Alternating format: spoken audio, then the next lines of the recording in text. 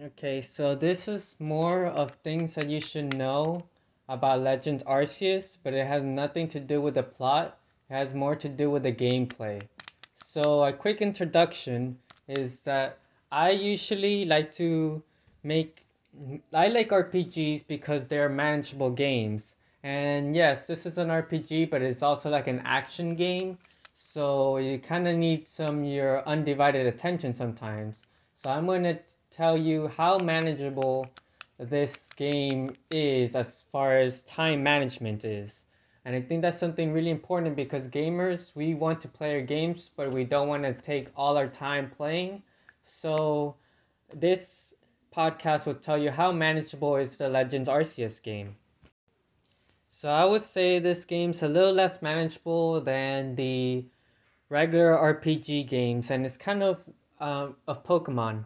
And it's kind of worrying because even though I enjoy the game, I don't want it to take too much time, and I think for that reason, I want the Pokemon Company to go back to the regular RPGs. But I mean, I've seen Scarlet and Violet, and I think it's gonna play like Legends Arceus. But um, yeah, I'll tell you how manageable this game is time-wise. So I would say in the beginning, you have to move a camera. So doing this while eating or using the bathroom might be a little bit challenging, but I think it can be done, especially in the beginning where you're just talking to townsfolk and stuff. So I would say it's pretty manageable since you're just talking to townfolks at the beginning. But when it gets harder as time management it goes, especially during the boss fights, because there you need your undivided attention, and especially during catching the small Pokemons, those would take a toll, especially the part where it tells you to rank up.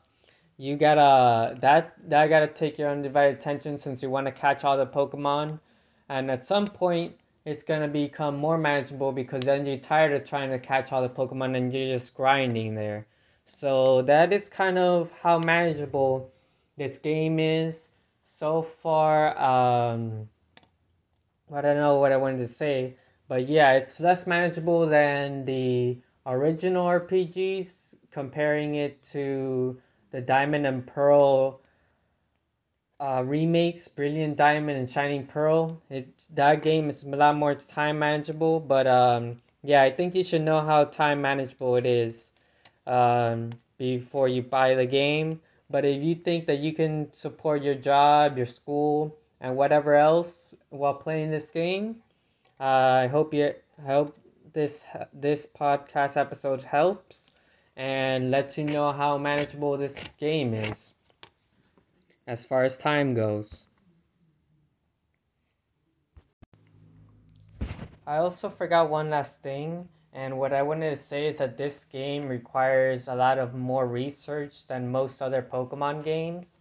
So I think you should be heads up for that since you gotta figure out where you catch these Pokemon and where they're located. Good thing there's a lot of resources that are available online, like in Game Rant, but that tells you where every single Pokemon is. But since you have to do that, you have to do a lot of research. But other than that, I don't think the research is that bad.